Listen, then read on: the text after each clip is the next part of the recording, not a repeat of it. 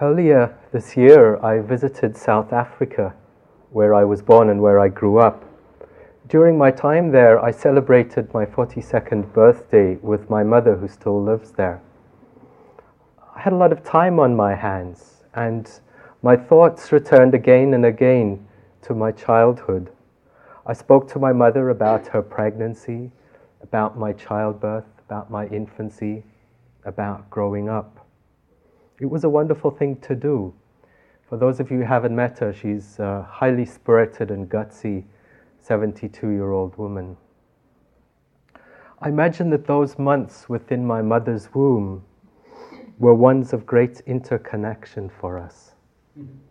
I'm sure for many human beings it's a time of the greatest interbeing in the cycle of human life, being held in and caressed by all that water, kept warm by her body. Her nourishment nourished me. And then the comfortable sound of her heartbeat close by, ever present, regular, dependable. Feeling also her protectiveness, her love, her care, and her joyful expectation in a myriad of ways. We spoke about all these things. Perhaps feeling the expectant hands of others on the womb, sensing their excitement as I kicked inside. What a wonderful time I imagine that must have been. And then, of course, it's abruptly over. Out we come into the world, tender, vulnerable, and completely dependent. Obviously shocked by all the surprises, the painful movement through the birth canal, the severance of the umbilical cord, and then the confusion of being bodily inverted and whacked by a stranger, as happened then. All the brightness, all the harsh lights, all the new sounds. How important the affection and the care of the mother must be at that time particularly. So too the love and support of the father and others, that hopefully all this outpouring will outweigh the pain of all the changes. The infant must have great trust. I imagine a cellular assumption that his or her needs will be universally and lovingly taken care of, as they were back there in the womb. When last did you see within the being of an infant that bright, wide-eyed, simple and open receptivity to all that is needed to support that child's movement into growth and into wholeness? And yet for some of us, regretfully far more of us than anyone formerly realized, this trust and innocence is shattered by deprivation, betrayal, and abuse of all kinds. Sometimes there is not much time between childbirth and the beginning of violence done to that child. Research indicates that possibly as many as 1 in 3 American children have been abused by a parent or by an adult in a position of trust in the family. By both men and women, homosexual and heterosexual. For the abused person, it's a tragedy that usually touches so many aspects of human life. What is clear is that the experience of abuse, be it sexual, physical, verbal, psychological, or the abuse of neglect and deprivation, all leave the child with a legacy that is to a degree crippling, insidious, deep, and shattering to the body and the psyche and the spirit of the growing child. The surest way to deny a child the time and space to discover his or her capacity for self-love and admiration is to abuse him or her in some way. The abuse of children is perhaps the greatest violence that human beings do to one another, so often born of relationships where love, trust, care, and respect for the child is jettisoned in favor of the confusion, titillation, satisfaction, and sickness of the adult.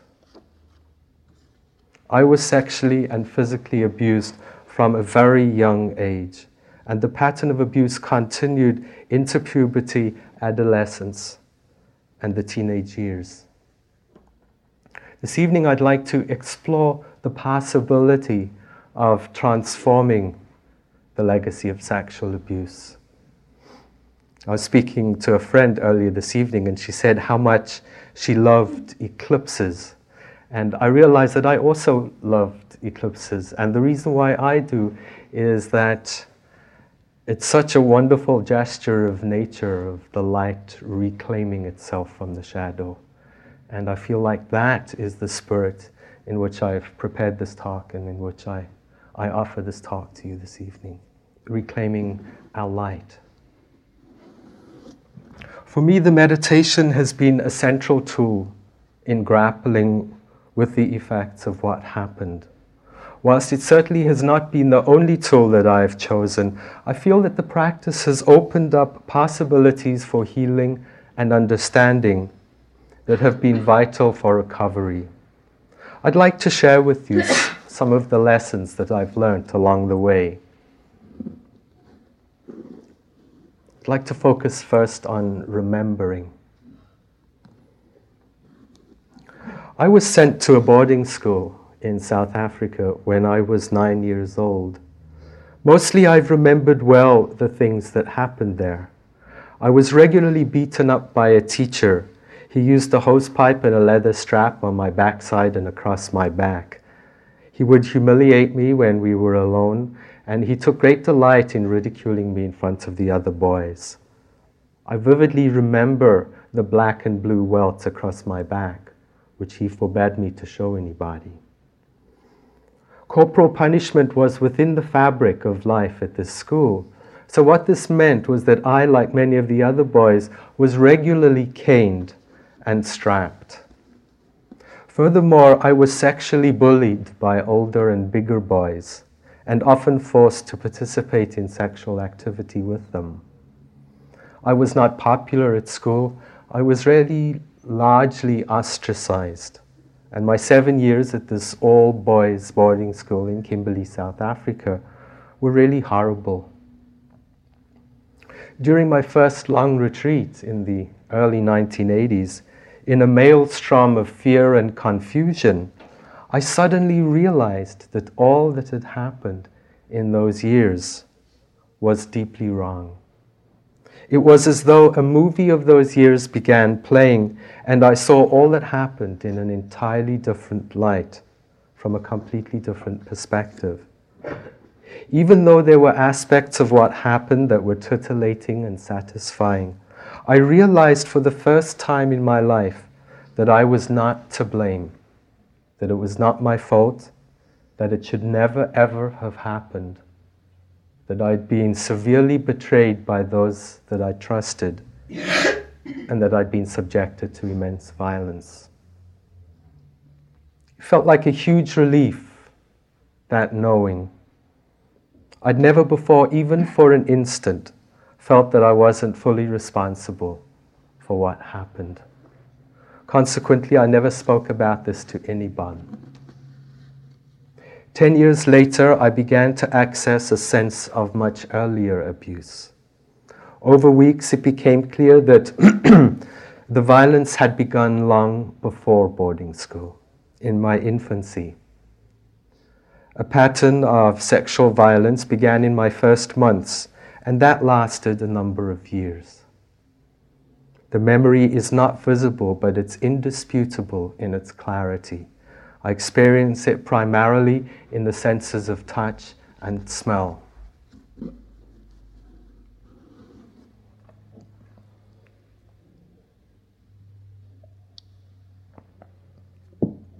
For some of us, the memories of what happened are clear and always have been. For others of us, there is perhaps a sense of abusive history, but no clear memories yet. And for others, the specifics of history are slowly revealed in the process of healing. In my experience, I have found that there are some pitfalls and dangers related to the process of remembering. I'd like to explore these, if I may. I feel one should not lose sight of the fact that what is ultimately vital is the effect of history in the present. It is possible to become obsessed in our efforts and determination to recoup memories that we suspect are there. We perhaps become so entangled in the effort to remember that our emphasis shifts away from dealing with the present effects of the trauma. And for some, it is in the engagement of the present that the memories of the past begin to reveal themselves. My own experience is that memories arise in the natural process of the unfolding of healing. I emphasize that it does seem vital that we do all that we can to recoup memories, be it through psychotherapy, body work, meditation, group work, hypnotherapy, whatever, meditation. But I do know people who have put life on a desperate hold in an attempt to remember what is perhaps not yet ready to emerge.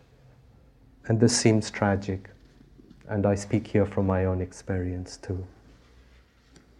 We need to be carefully aware of our relationship with remembering what happened.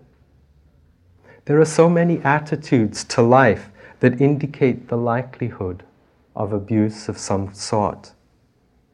Even without memories, it is ultimately the engaging of these attitudes and the related emotions that open us to the possibility of freedom and relief, and perhaps memories too. Within myself, these attitudes are clear.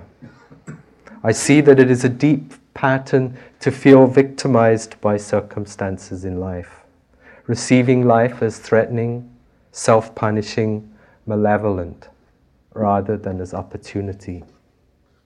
Experiencing fear of physical and emotional intimacy and closeness is a common part of the legacy of abuse also. For me too, I see that the feeling tone of difficult emotions like fear, anger, and sadness is sometimes very young, and this indicates to me that perhaps the origin of these emotions is from a time long, long ago. And then for many, the experience of feeling out of control, hopeless, worthless, are all part of the legacy too. In meditation, we open to the truth of the legacies. For me, I see it is so easy to receive these difficult attitudes or emotions with a sense of blame, frustration, victimization, anger, denial, avoidance. And then opening to these attitudes of non-acceptance becomes the next step in our journey back to wholeness.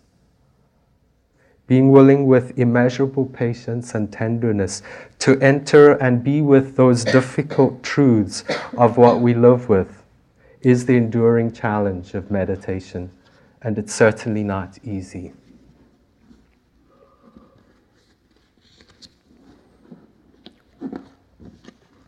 Remembering. Next, I'd like to speak about or explore speaking out. 20 years after leaving boarding school, I returned to South Africa again. And I returned to the school that I'd attended all those years before. I'd prearranged meetings with the headmaster and several others who were there during my time at the school. I spoke with the students, I spoke with the teachers, and I told them everything that happened while I was there. I said to them that they need have no concern about the accuracy of what I was saying. That in the process of meditation, we sometimes are able to go back to times in our childhood and re-experience those times, free of all that forced us to shut down and close down all those years ago. It was a great unburdening for me, and an affirming of myself in a place which had stripped me of all sense of self-worth and self-respect. I learned that for me, confronting the perpetrator was a precious step in the return to wholeness. Not vital, for in some cases it may not be possible. Those involved may be dead or inaccessible, or it may just not feel safe to confront certain people.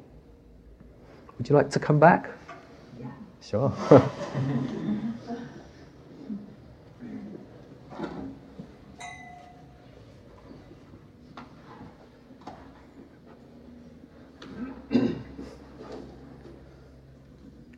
It may not feel safe to confront certain people. And in my case, the person who abused me when I was an infant was no longer alive when I began recollecting what happened. What is always possible, though, is to acknowledge overtly and inwardly, in ways that are appropriate, the truth of what happened. Always remembering that recovery is a fiercely personal collage. There are no absolutes, no rules, and no shoulds. The journey back into our hearts is absolutely individual and utterly unique.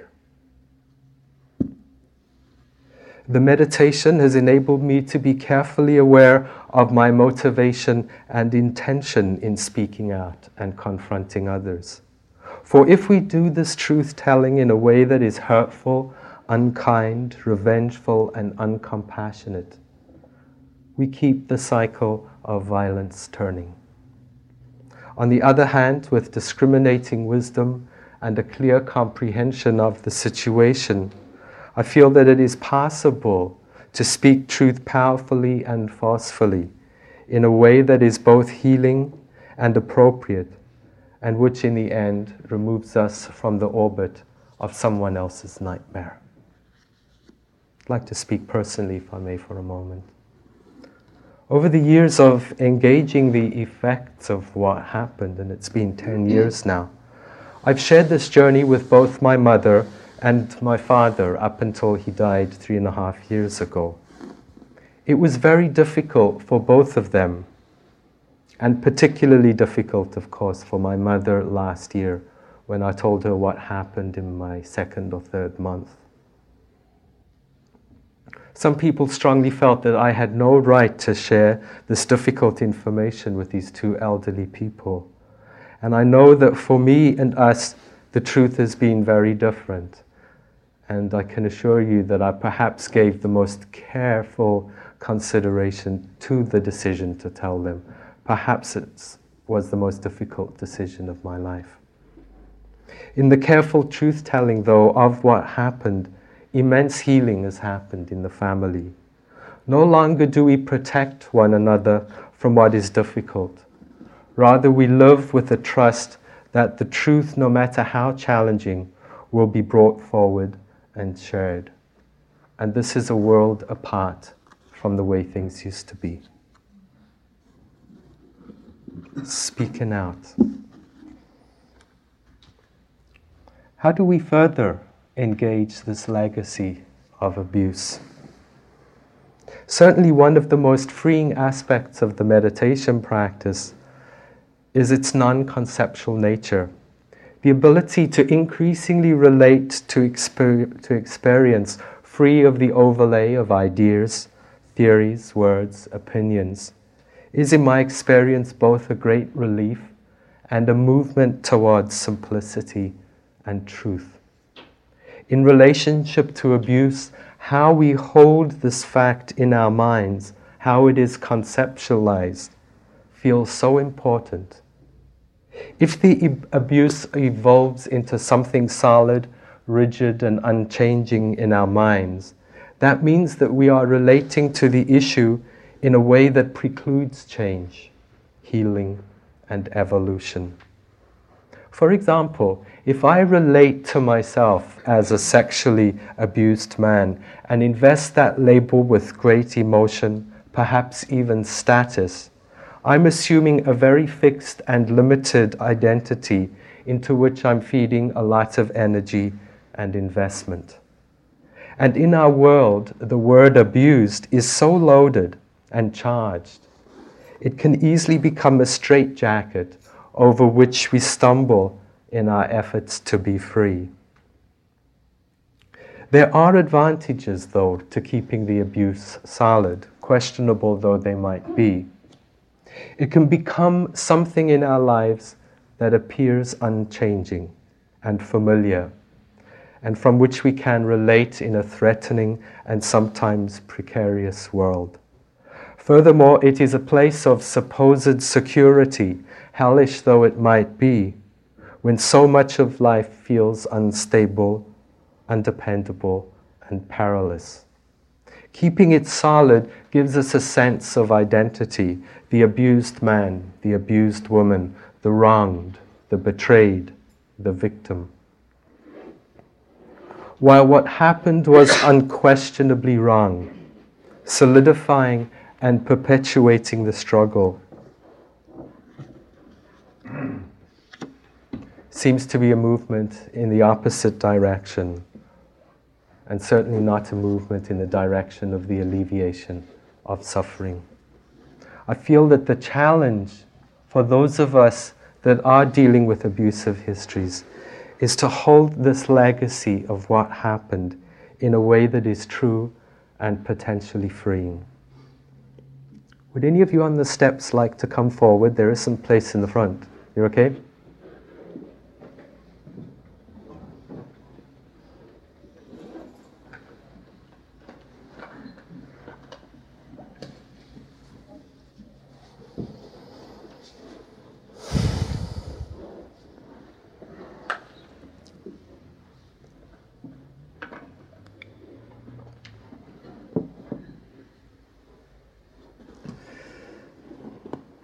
So I've looked at remembering, keeping it solid, and at speaking out.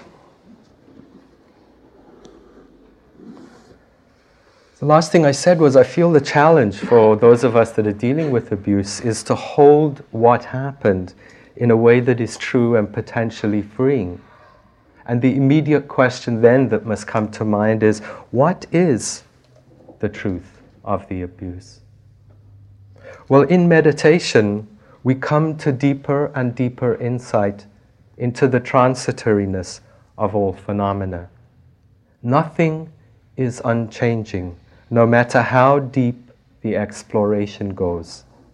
What this means is that any way in which we relate to ourselves that denies this change is a contradiction of what is true. If we have been abused, we are not left with a fixed quota of rage, terror, grief, and pain. Neither has it left us with a specific mantle within which we must now cloak ourselves. Rather, the experience of abuse leaves us, in my experience, with a specific and individual patterning of conditioning. It is as though we were wired in a way that brings forth certain responses when our buttons are pushed in special ways. In meditation, it becomes increasingly apparent that working with and understanding this process of conditioning is a vital step in making the legacy of abuse workable. A few examples. We might see how circumstances of intimacy condition fear, seeing the cause and effect at work, seeing how certain people, images, situations, memories condition rage and terror and shame. Seeing the cause and effect relationship between the body and the mind, how being touched in certain ways creates anger and panic perhaps in our lives. How having one's sense of boundary and autonomy violated brings forth rage and fear, all patterns of conditioning. We see these more and more clearly in the meditation.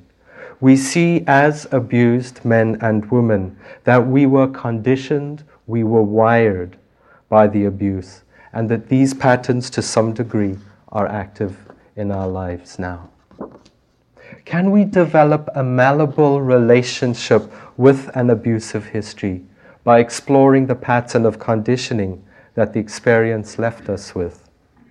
I have found that this makes the suffering and heartbreak of the abusive history more workable and fluid. I personally even try not to use the A word anymore, not in denial of what happened, but to remove my relationship with history from a word that is for me charged and fixed. When I do speak about what happened, I try to be specific, if necessary, and appropriate. Otherwise, I merely acknowledge this piece of my history and let go of the rest. I know many people, and I speak from my own experience here too, who wield their abusive history like a weapon both against themselves and against the world. I don't believe that this attitude directions one towards the possibility of healing and freedom. It becomes its own prison, and that seems tragic. The meditation practice enables us to know and to understand these patternings of conditioning, this wiring, so that with wisdom and compassion we can make choices in our lives relating to people, to intimacy, to situations that do not unnecessarily push our buttons and create suffering. And then there is the question of fear. And I refer you to a talk I have given here, Beyond the Grip of Fear. I will speak briefly about fear this evening. Having known enormous terror as a child, it can become part of the fabric of later life. Often when abused, we find it easier to trust fear and gloom rather than joy and love. Is it then possible in the meditation to welcome joy and love equally with the other emotions that are far more familiar to us? I have made a practice of wholeheartedly acknowledging, knowing, and celebrating the times of joy and lightness when they arise, becoming familiar with these new friends. On the other hand, how do we work with periods of extreme terror and panic, which the abused person knows so well? This is a huge topic. Briefly, I suspect that to 100% heal the fear requires 100% love. Bringing a loving acceptance and patience to the fear, to the terror, and to the panic, where and whenever they arise. Becoming a friend of the fear. It is absolutely true that in moments of abuse, we contracted in fear, we armored ourselves in terror, and survived to do our healing work now. I'd like to speak personally again for a moment, if I may. I recently have come to realize that I have lived almost all my life with an ever-present sense of fear. I never realized this before, for the fear was as familiar to me as breathing. Recently, I've known interludes when this fear has subsided, and this has enabled me to acknowledge the fact that what happened over 40 years ago conditioned me to a life of fear and withdrawal that has endured all these years in a subtle and insidious way. And so the challenge is, can our awareness be that sensitive that we come to know even the most subtle shadings within our minds? Can we befriend the fear rather than banish and reject it, perhaps in ways similar to how we ourselves were marginalized and ostracized so long ago? Sometimes beyond our sleepiness, beyond our physical pain and depression, are patterns of fear, and I've certainly seen this in my own experience. These patterns waiting for the healing light of our awareness and our love. Of course, there are likely to be patterns of anger too. Anger, rage, aversion, self-destruction also. The next talk that I'm going to give here in the middle of the year sometime is on anger, self-hatred, and the power of love. I'm going to be brief here about anger too. As with all emotions, the challenge in meditation is to see these energies as empty, changing, and not self. Seeing clearly that indeed there are no reservoirs of anger and fear that need to be tapped and emptied, but rather that these emotions arise because of causes related to the patterning of conditioning that is there because of what happened so long ago. In meditation, we see that these emotions are not personal, that they arise and pass away, and that ultimately, no matter how violent and strong they may seem, they are workable. It is a powerful transition for the abused woman or man to move away from being a victim of fear, anger, rage, and terror, to relating to these challenging emotions as opportunities for healing.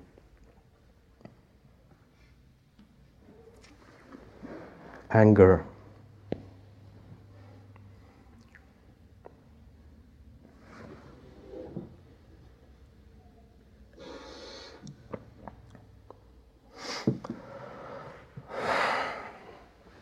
Upon this journey of recovery, we are called to enter so many facets of our woundedness.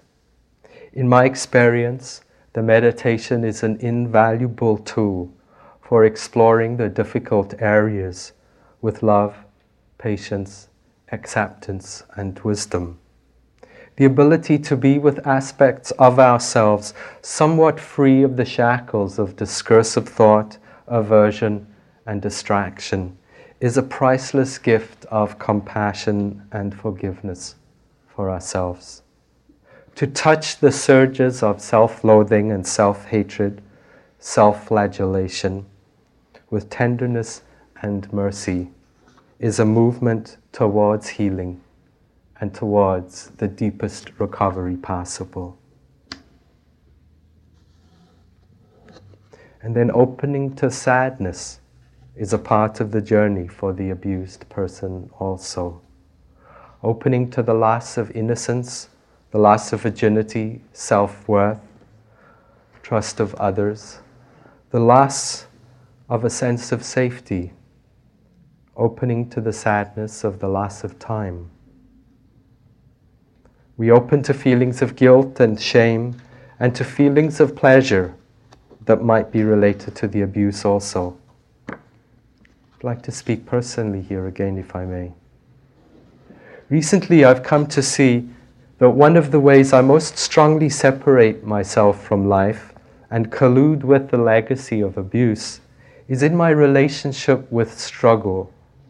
Because so much of life has been difficult and challenging, the fact and truth of struggle has become one of the most clear ways in which I have defined myself. In relationship with struggle, I've developed a sense of self and an inner identity.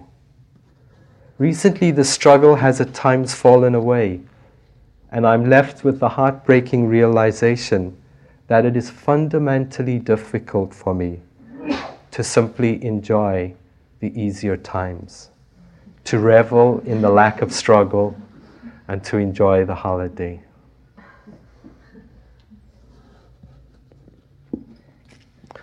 For the mind, the mind seems to panic in the unfamiliarity of ease and often tries to create some sort of struggle with which it can then grapple in good and old familiar ways. I'm so grateful that I have the meditation practice which helps me see these subtle aspects of the conditioning that is there. Coming to terms with loving kindness and acceptance with every facet of the legacy that we carry. For me, one of the most difficult aspects of the abuse is truly accepting that it really happened. Notwithstanding the clear recollections and memories, for a long time I didn't believe it actually did take place. Not believing can be a protective mechanism for holding back the full impact of the violence. In my experience, with a deepening acknowledgement of the truth of the abuse, come strong feelings of abandonment, betrayal, rage, and sadness for all the ways I'd been hurt. In times of confusion, struggle, and chaos, and strong emotions, I tried to remember to give this pain a love and respect that I did not receive all those years ago, or what those who abused me probably didn't know in their lives either. I love the image of difficulty and challenge being the compost out of which healing emerges, and I try to bring this to mind during the hard times. I recently have come to engage that part of me that believes I will ultimately be rescued from the suffering. The origin of this hope lies in the desperation of the infant, yearning for deliverance from its hell. This was a survival mechanism, a protection against hopelessness.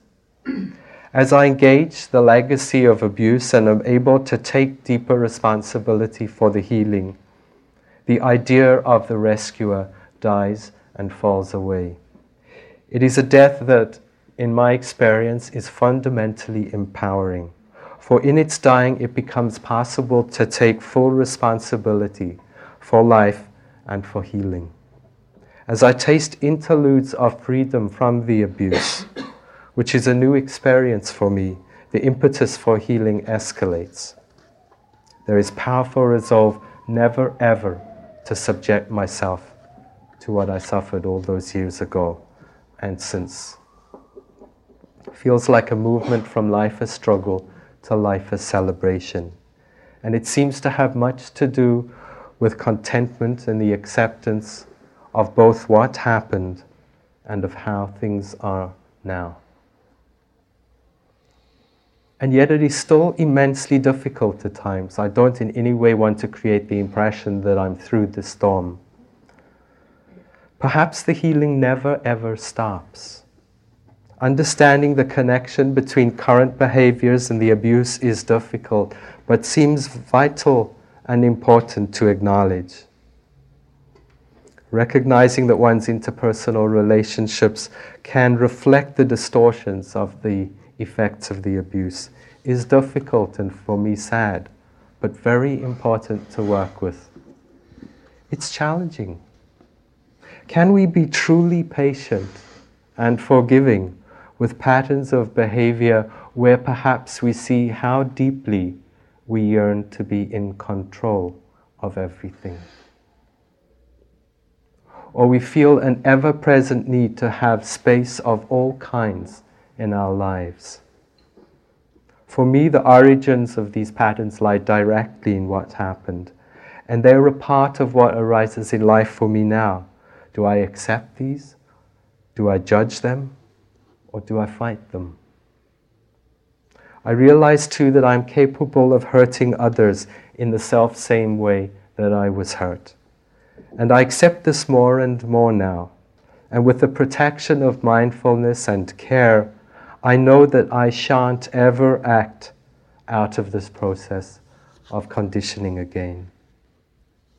Can all of this wiring be there without self-recrimination and without self-hatred?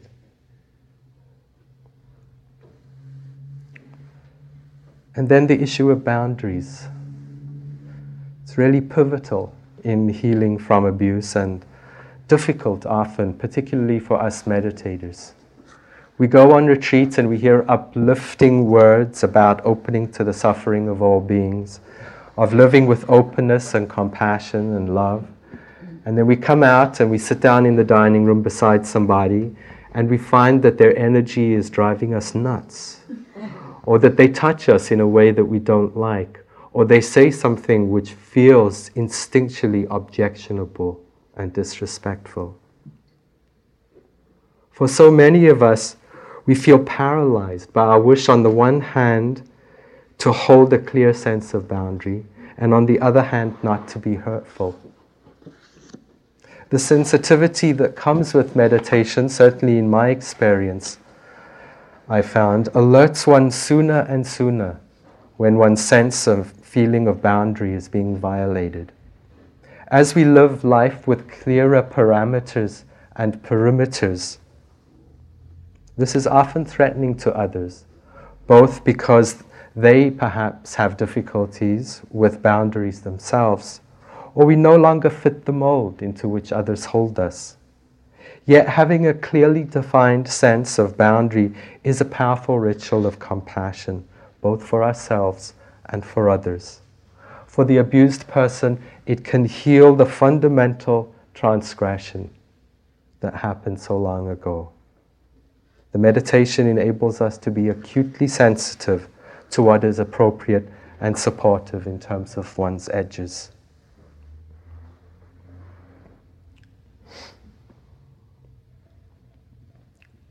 I feel that everything in the meditation practice that needs to arise on this journey of healing and recovery will do so in its own way, in its own time, and in the natural unfolding of things.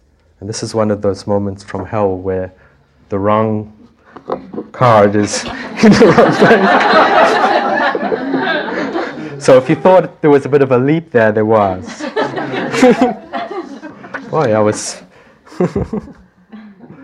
Oh well, just a little deep breathing.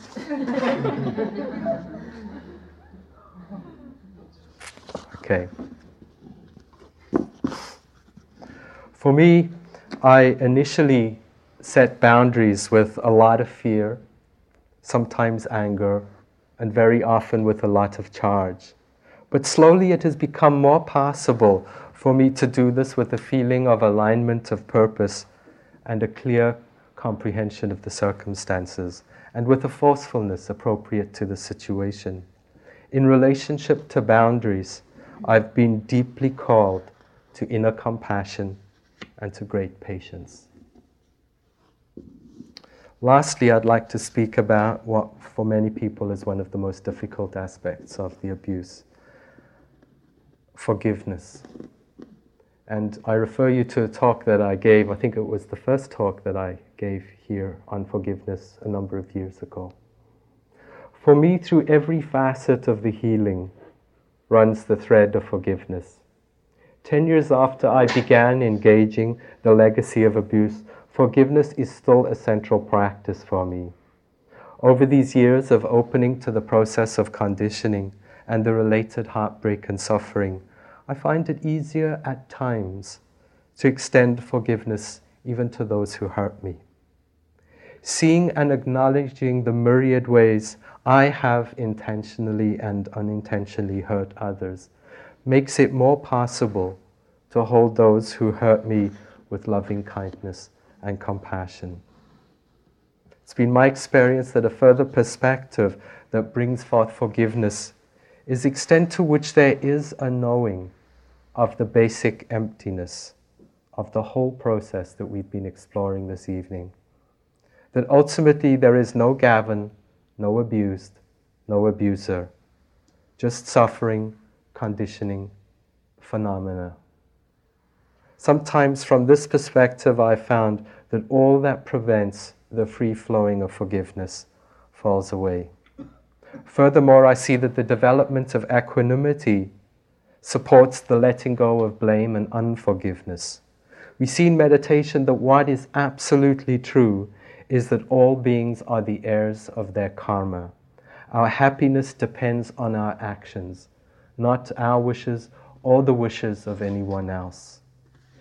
In this knowing, we instinctively may let go of all that gridlocks us into the pain and torment and the nightmare of those who hurt us. For me, forgiveness embraces the qualities of caring, allowing, compassion, and loving kindness. And it seems that awareness these days often comes with a full sense of forgiveness as I'm open to moments and what they bring. But as I said, for many people, the issue of forgiveness is understandably very difficult. I certainly have had my problems with the practice too. Certain truths of forgiveness have been important to me over these years, and I'd like to share them briefly with you. Forgiveness is on no level a condoning of something that never ever should have happened. How could we possibly say yes to rape, to violence, to oppression, to torture, murder, and abuse? That would be unthinkable.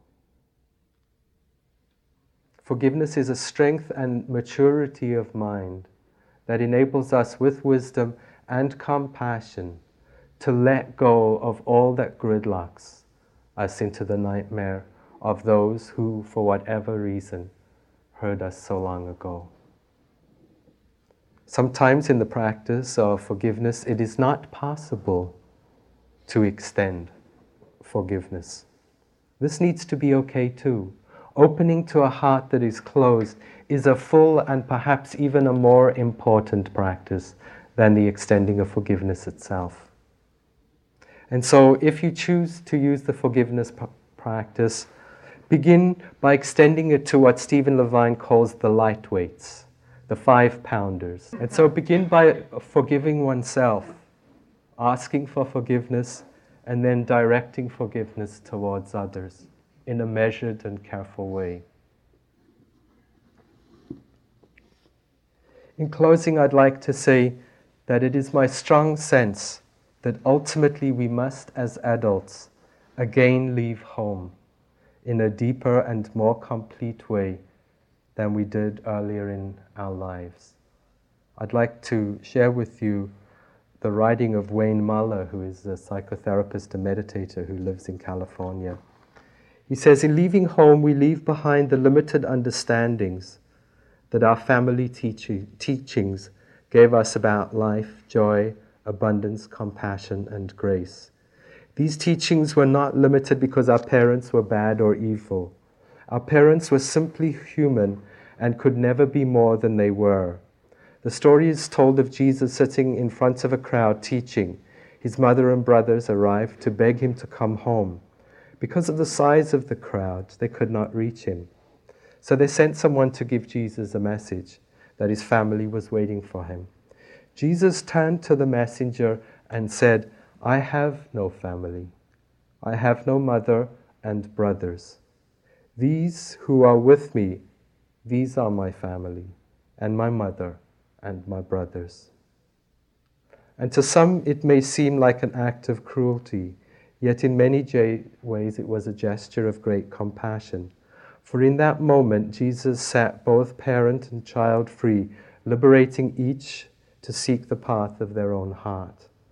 Jesus was honoring the tremendous shift we must make to allow the biological shift we must make to allow our family to fall away as we begin our own path to God.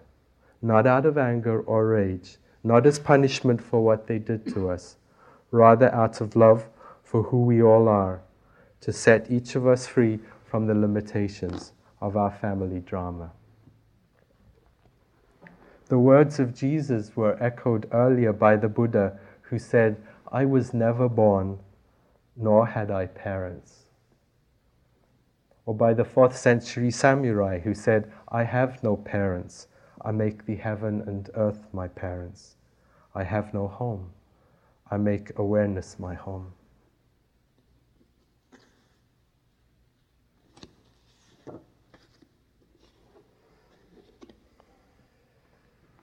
It is incredible to reflect on the fact that we live in a world of people who largely live their lives on the basis often of trauma of some kind. So many beings were hurt and then suffer away their lives within the shadow of that violence, perhaps even perpetuating the cycle of violence that hurt them.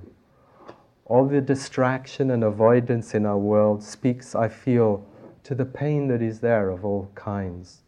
So many abused girls and boys live their lives in the bodies of adult men and women, oblivious of the effects of history in their life now. Many of these people become the perpetrators of abuse as the cycle of violence keeps turning. For me, in this respect particularly, I feel the deepest gratitude for the meditation practice, both in my own life and in the world.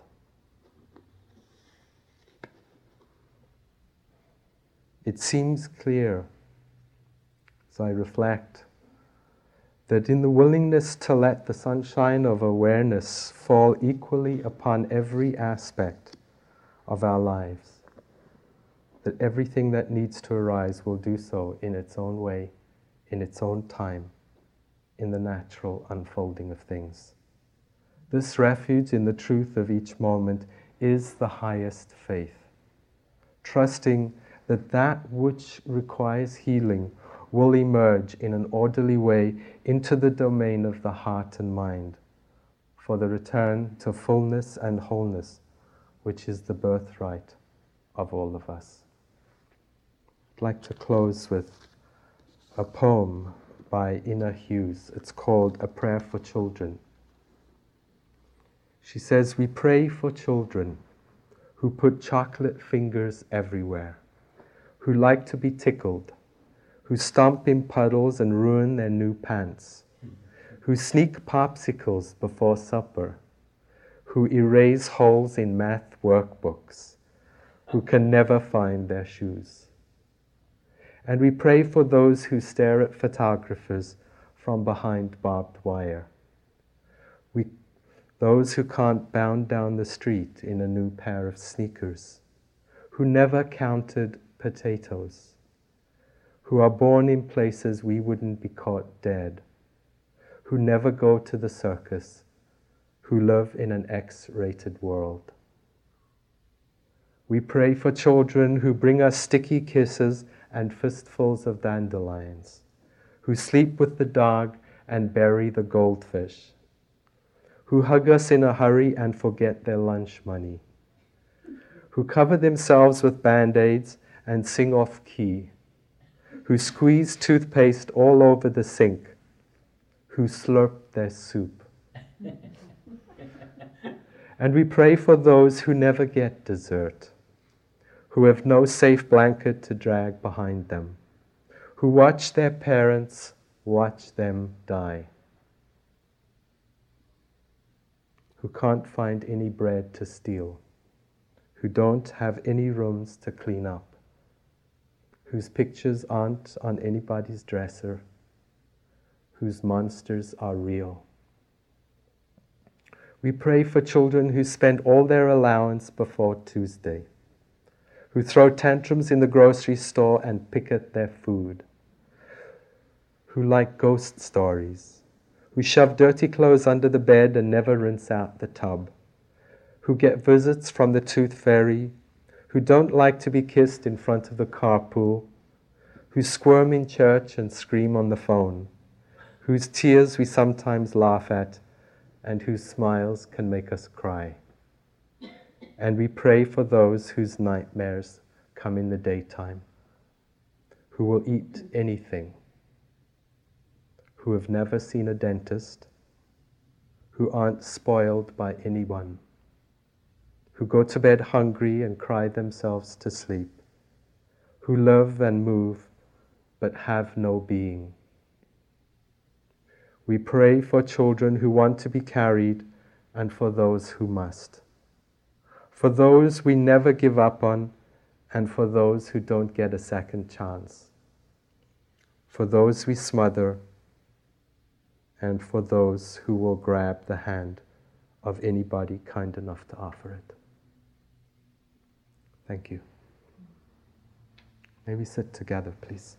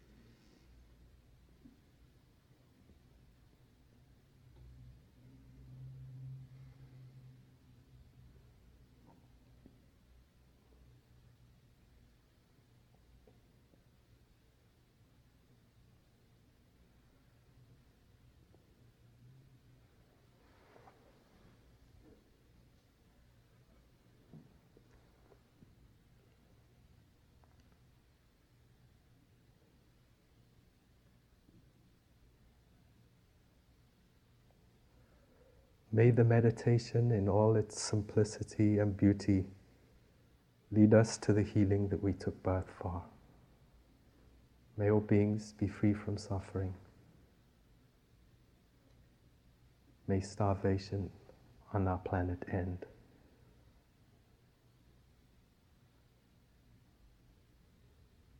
Thank you.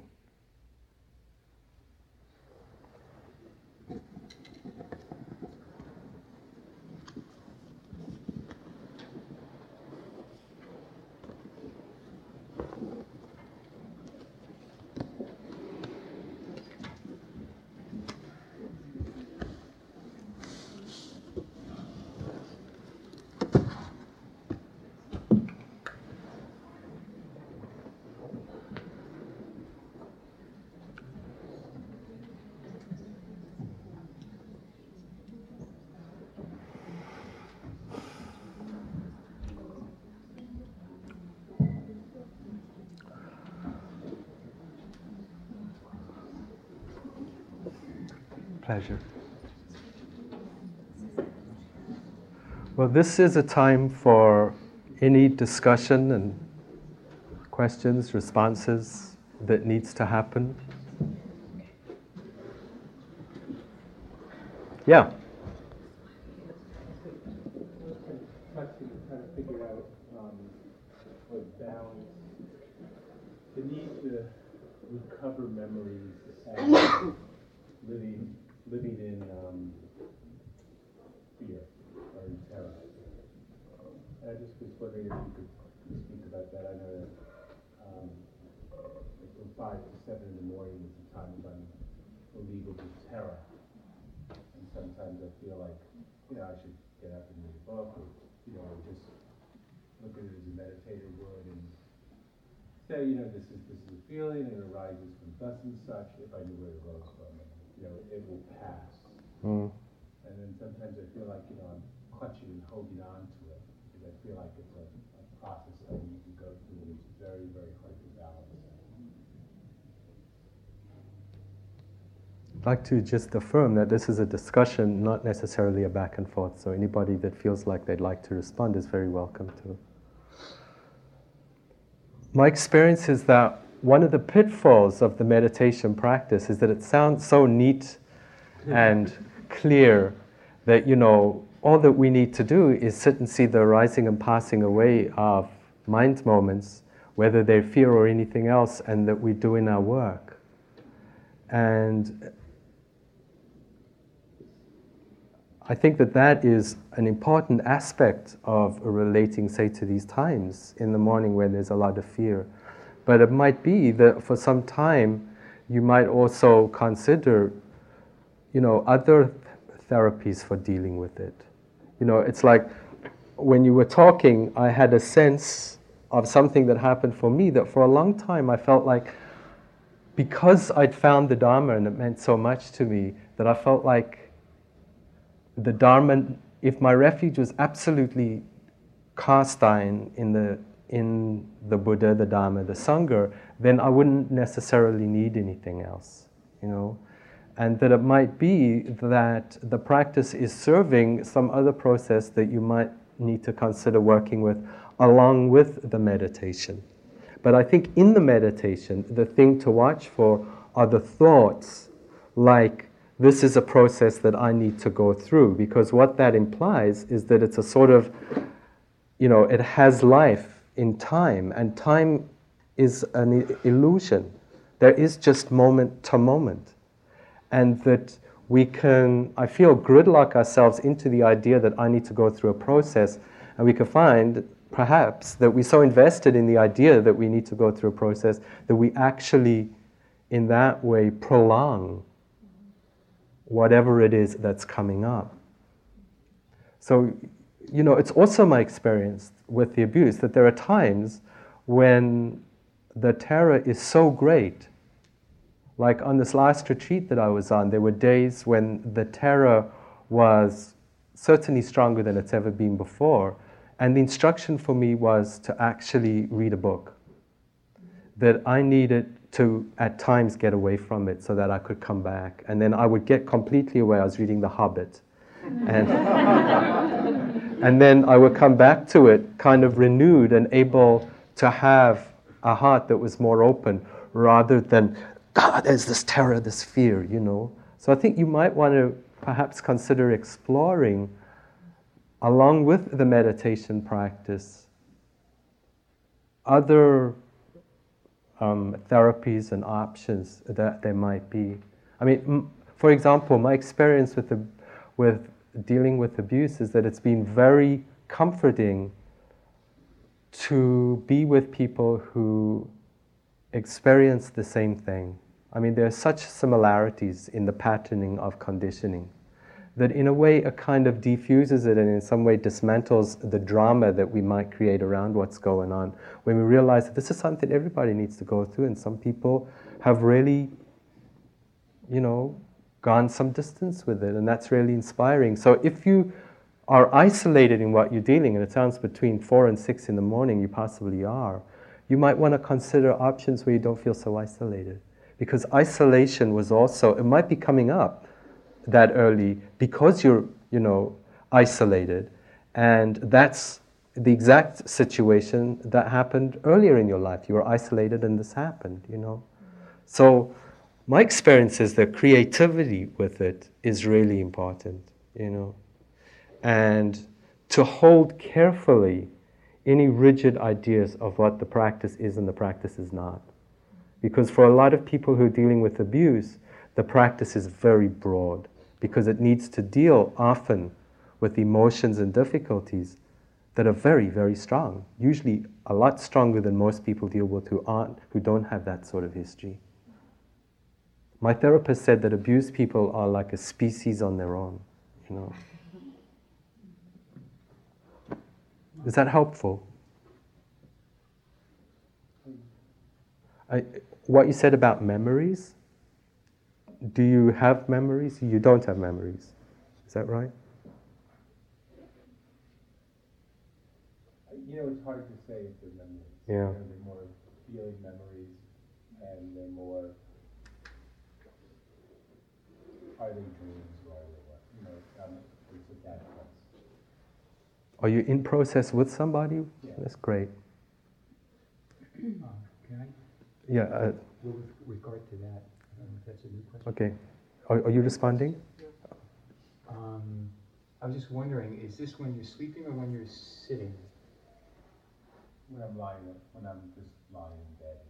And do you, I'm just wondering whether you sort of feel like you can't move but you want to?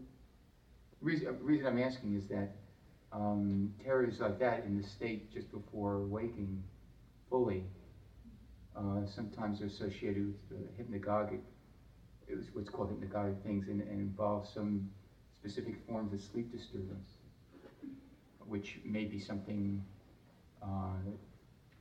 that you could discuss with not just a therapist or a meditation instructor, but somebody who is particularly versed in sleep disturbance. It may actually be associated with that because feelings of terror are often associated with that.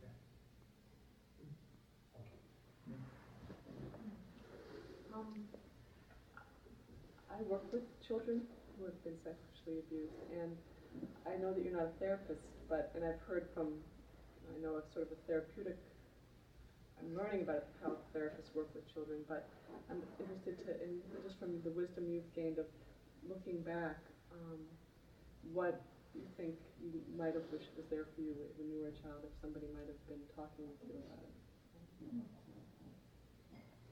Well, you know, that quote that I read about Wayne Muller, which says that our parents couldn't do more than they did, they were behaving in the only way that they could, you know. I mean, you know, I could have all sorts of fantasies about the way I would like things to have been, you know. That's not exactly what I'm asking you. Yeah. I'm saying, as for me as a therapist working with children, just do you have any wisdom to share that might apply to children who are dealing with it? One thing I find is that a lot of the children I talk to don't want to talk about it, and I have a real question about whether to push them to talk about it or to respect their defense and their denial, that their need to act as if it didn't happen, if that defense is going to serve them in the future in their life, or is it in some way going to fear? I mean, the things that I would love to have heard would have been to have someone in my life who affirmed that I had every right to say no, that if I don't want to speak about this, I don't have to, that I am worthwhile and precious and beautiful, and that who I am is perfect, and that nobody has any right to hurt me, and that if the people in my life who are supposed to be there to protect me are not, then there are other people that will protect me. And it might be that when you start affirming the child in ways that it probably never has been, that, it's a question of trust. I mean, I see how difficult it is for me to fundamentally trust people. I mean, it's very unusual for me to completely trust, virtually non-existent. There's always a part of me in reserve, and the reserve is that the people closest to me in my life hurt me, And so when trust is shattered that early, it just becomes the deepest conditioning, So I think probably going at it from the direction of creating trust, and then what will come forward if it needs to. I would say that trying to bring to the surface memories and issues and discussions that they're not yet ready to give is another kind of violence, and also, respect for the child. Like, I have friends who are bringing up children so respectfully, and I cry when I see them being respectful to a 2-year-old, just really honoring that child's experience and attitudes and tantrums and stuff. And so maybe as someone working with kids, those are perhaps the most important thing. And then if they feel safe to come forward, they will. And if not, then it's just not ready, and you just need to kind of, I guess, need to accept that, Up. I've tried to meditate off and on for roughly 8 years, and I feel like I get to this point and then I hit terror, and the voices come up, stop, go left, go right. It's all this myriad of directions.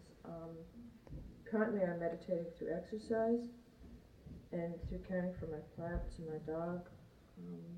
I'd like to get into something quieter and more meditative. Do you have any suggestions? Well, the thing that happens, I was reading an article a while ago where they said that the population of people that have been abused are the most psychic people in the world. They're the people that see the most UFOs, they're the people that go on extraterrestrial journeys. The reason why is very plain and simple. It's like when you're a baby, and I'm not saying that this is what happened, but when you're a baby and there's violence being done to you, you leave, So, sometimes I feel, and this is addressing your question too, sometimes I feel like this practice, which is about the arising and passing away of appearances and empty phenomena and stuff, is at times inappropriate for people dealing with abuse. What they need is to be grounded. They need to be brought down. They need to feel the earth. It might be that your meditation is actually digging a hole and just feeling the ground there, feeling your feet going through, playing with your, watering your plants and putting your fingers in the dirt and just grounding yourself. Because, people that abuse largely are people that have been disconnected from roots, both their family roots, their own roots, the roots of community, because all of those were shattered, I wanted to respond to one, I had another thought. When I'm on retreat and off retreat, what I do now when I have periods of terror, like yesterday for a while, a couple of hours, it was just up, strong terror. Part of it, I think, is related to this talk. It just brings it up. Did you notice me perspiring? What I do is I have a great big teddy bear, and this might sound really corny, but I hold that bear and I say, I care about your pain. I care about your pain. I care, I care, I care. And what for me, that is doing is I'm not marginalizing what's happening, I'm not diminishing what's happening, I am giving that pain as greater loving acceptance as I can possibly bring to it. And my experience is that is a world apart from all the ways that we most often usually deal with terror. And so in whatever way is appropriate for you, you might want to consider just holding yourself and saying that you care. Because in all likelihood, that in itself is contradicting a lot of what happened. You know, just that you're there for yourself, that you care that much, you know. And that is one of the principal practices that I do when I go on retreat, is I have a period of each day where I lie in the bed and I just say, I care about your pain. I care, you know. I mean, some of the pain that I deal with is related to the HIV, you know, but the line is blurred. I mean, I most often don't know which is which anymore. So it's just the pain, you know. But the pain can be excruciating. And just saying, I care about this pain, I care, you know. And usually when that terror comes up, for me, it feels like it's going to totally destroy me. It feels like it's an annihilating terror. And sometimes I dialogue with it, you know. And that's what I did yesterday, and it really worked. You know, I said, okay, now tell me exactly what's going on here, you know. And then I speak and I go back and forth, and then I got clearer of the causes of it. And they were pretty innocuous causes, but for some reason they just happened to push the buttons. And, you know, if we hold visions of what the fruits of meditation are like, you know, like they sort of cosmic jolts and you know, deep, splendid, magnificent insights, those happen or don't happen. But sometimes it's just in something really basic, that when the terror is there, just grabbing the bear and saying, nothing is more important in this moment than just holding myself with love, you know. And sometimes the thought, I should meditate, you know, I should be able to see the arising and passing away of this, can be a way of kind of pushing it away, you know. I hope that's helpful. There is something that one can do with wanting to be sitting a little more, but not a different kind of sitting, and it's the body scan or the sweeping meditation. And a lot of people who have had a lot of trauma, for them it's a good way to approach meditation and to do like 3 weeks or whatever every day of that. And John Kabat-Zinn is one who teaches that, and there might be a tape upstairs, an audio tape of it, of a body scan that you can follow. Or probably is in his book.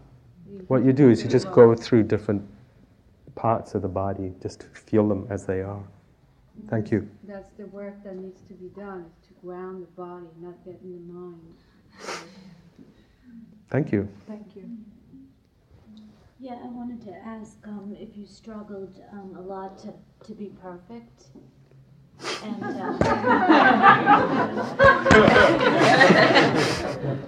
you succeed. And, you know, just accept that you make mistakes. I mean, like, I get really upset when I make mistakes still. Maybe I've got some good friends in this room. Maybe you can ask them how perfect. Oh yeah, it's definitely one of them too. I mean, trying to be perfect, because the only way I could survive boarding school was to be as perfect as possible, and I was great, Right. you know, Right. because I didn't want to attract any attention to myself, you know. So if I was really a good boy at boarding school and a good boy at home, didn't tell anybody about the difficulty, didn't rock the boat, then I survived. So, yeah. And then again, you know, we come to meditation practice and we hear all these talks about the precepts and all of that. And I think that we need to be really careful how we hold these precepts, because we can kind of hold them in a way that we try and then be perfect in our precepts. And I feel like the essence of the meditation is a letting go into a kind of living of the precepts that is not trying to be perfect, but really trying to work with them. And so even in meditation, we can try and be perfect, you know. And it's really important to not see, you know, to to see that and hopefully let go of that tendency. And also, can I just ask you, Yeah. Do you still have feelings of not feeling safe and trouble being alone?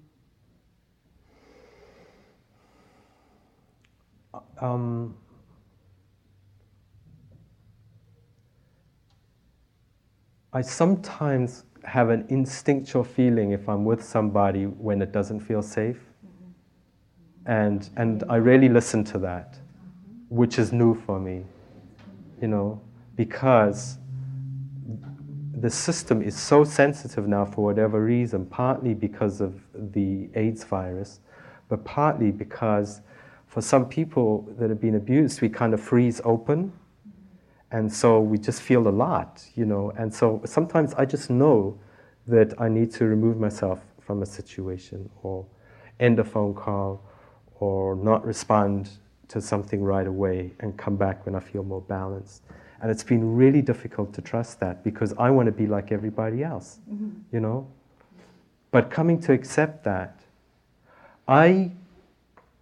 for me, I need to question how much I like to be on my own, because I love being on my own. Like I went on holiday this year, and I was on my own, and it was wonderful. It was really wonderful. And people said, "Well, weren't you lonely? Wouldn't you like to have had a friend?" And I really had to think, well, it might have actually been fun to have somebody to share. I like snorkeling, and this was a place I could snorkel. It would have been fun to have somebody to share the fish with, But I have no problem being alone, but the edge for me actually is to be more connected, because I disconnected at boarding school. I was a loner at boarding school, and I've been a loner for a lot of my life, which means that I think some of my behaviors reflect that, and I need to actually interact more. So it's a balance. I also need to not be too much with people because I need to kind of protect, So it's sort of it's a dance. Yeah.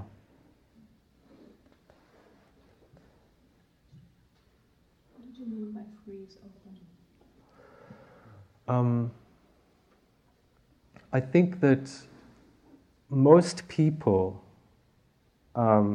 have, I don't know, if anybody can put this into a Buddhist sort of context, I'll be grateful. I can't. But I think that some people have an instinctual, almost like a psychic ability to open and to close, that, there's almost a mechanism there. If the situation is not healthy, they close. And I think that's very healthy. And I think that's why, we sit and we do a retreat for however long, and after a while things begin to emerge and come up, because we need to close down in order to get on with our daily life, and to function. Now, I sometimes find it actually quite difficult to function because it feels like things are just coming up too quickly. And so that's what I mean by freezing open. Like you can't close. Yeah. And my acupuncturist tries to work with that, I know there's some acupuncturists here, tries to give me a sense of boundary and, a sense of just being able to close. Because it's a pretty rough world to be open to all the time, So then I go into isolation, but it's not for a healthy reason, it's somewhat out of fear and, and protection.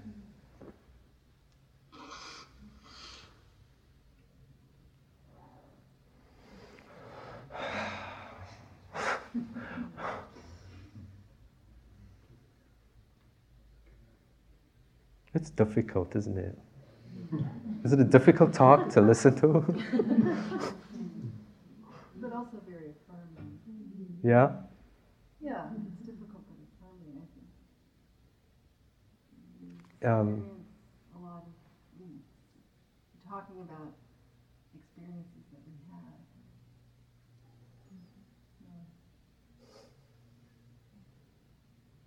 There was something I said where everybody laughed in the talk, and I was just wondering why. I don't know if anybody can remember the exact part of the talk. Your card got lost. What's that? You lost the card. Oh no, it was something else I said. Oh, it was about struggle. It was about I'm easier with struggle than with sort of joy. And was there laughter because people saw that in themselves? Yeah. Really? So you weren't laughing at me.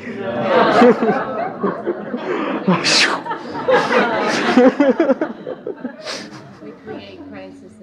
What's that? We create crises Yeah. on our own. It's just interesting to know, what the.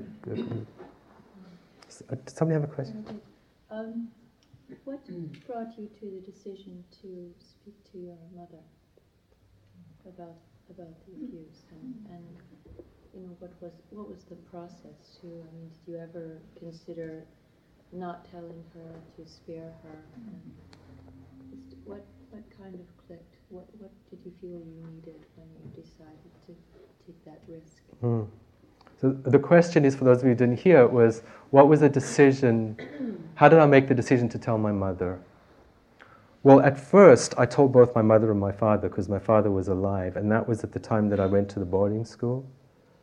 I'd sat this long retreat here and in England and on the West Coast, and that's when all the boarding school stuff emerged. And I just knew that I didn't any longer want to have this secret in the family.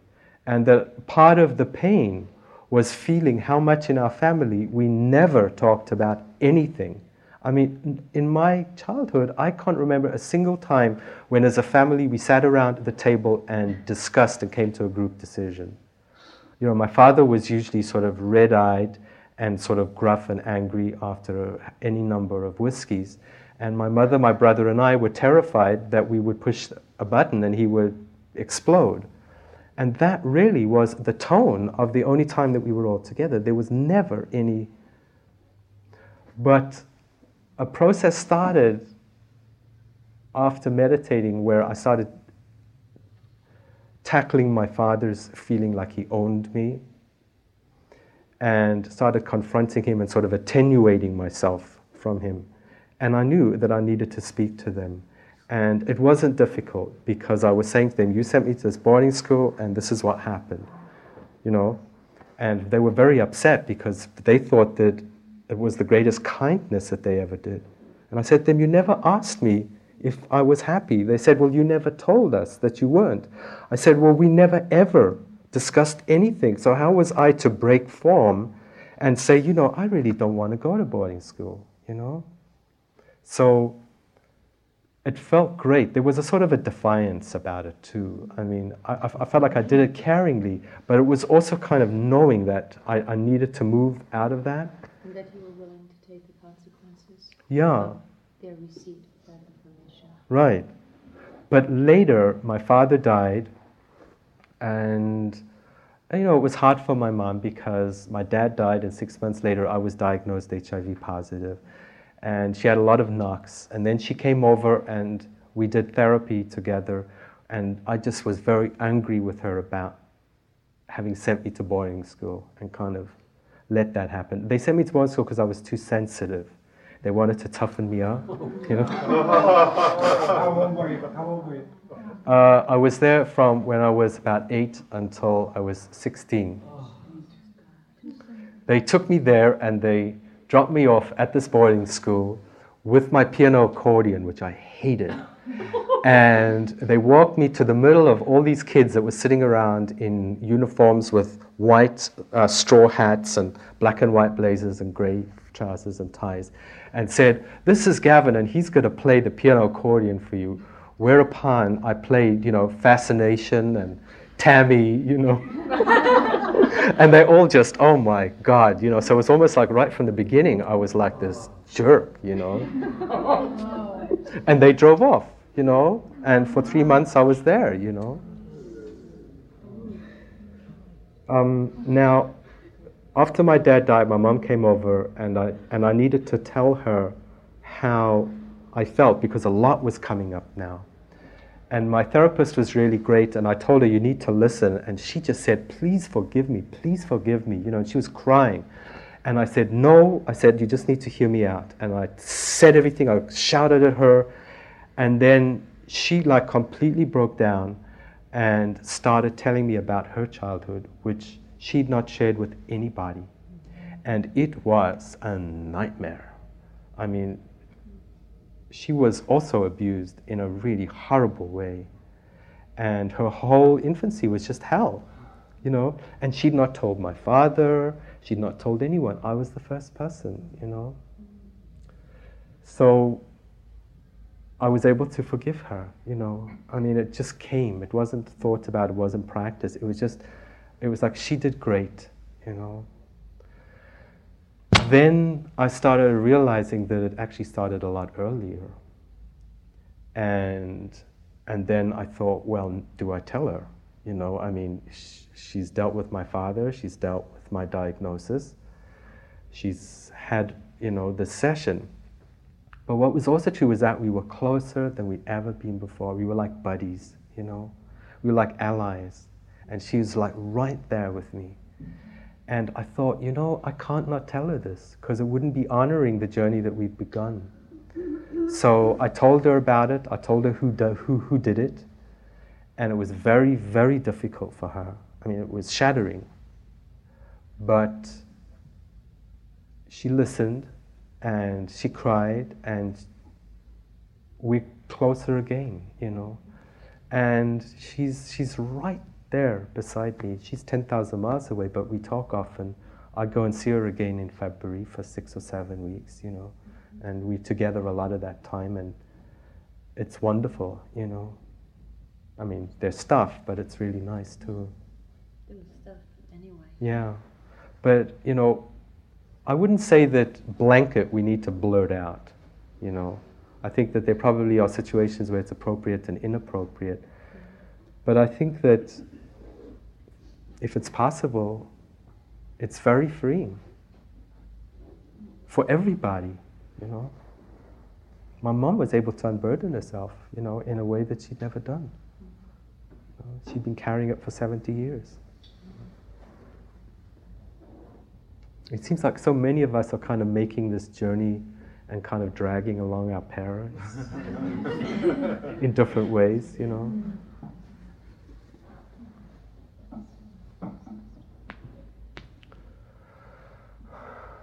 Are there any further reflections, thoughts, questions, responses?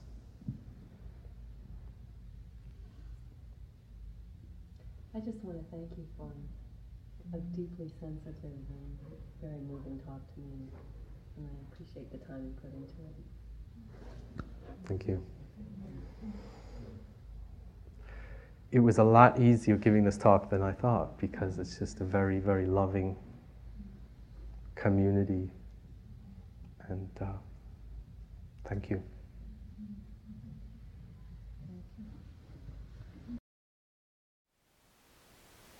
Thank you for listening. To learn how you can support the teachers and Dharma Seed, please visit dharmaseed.org/donate.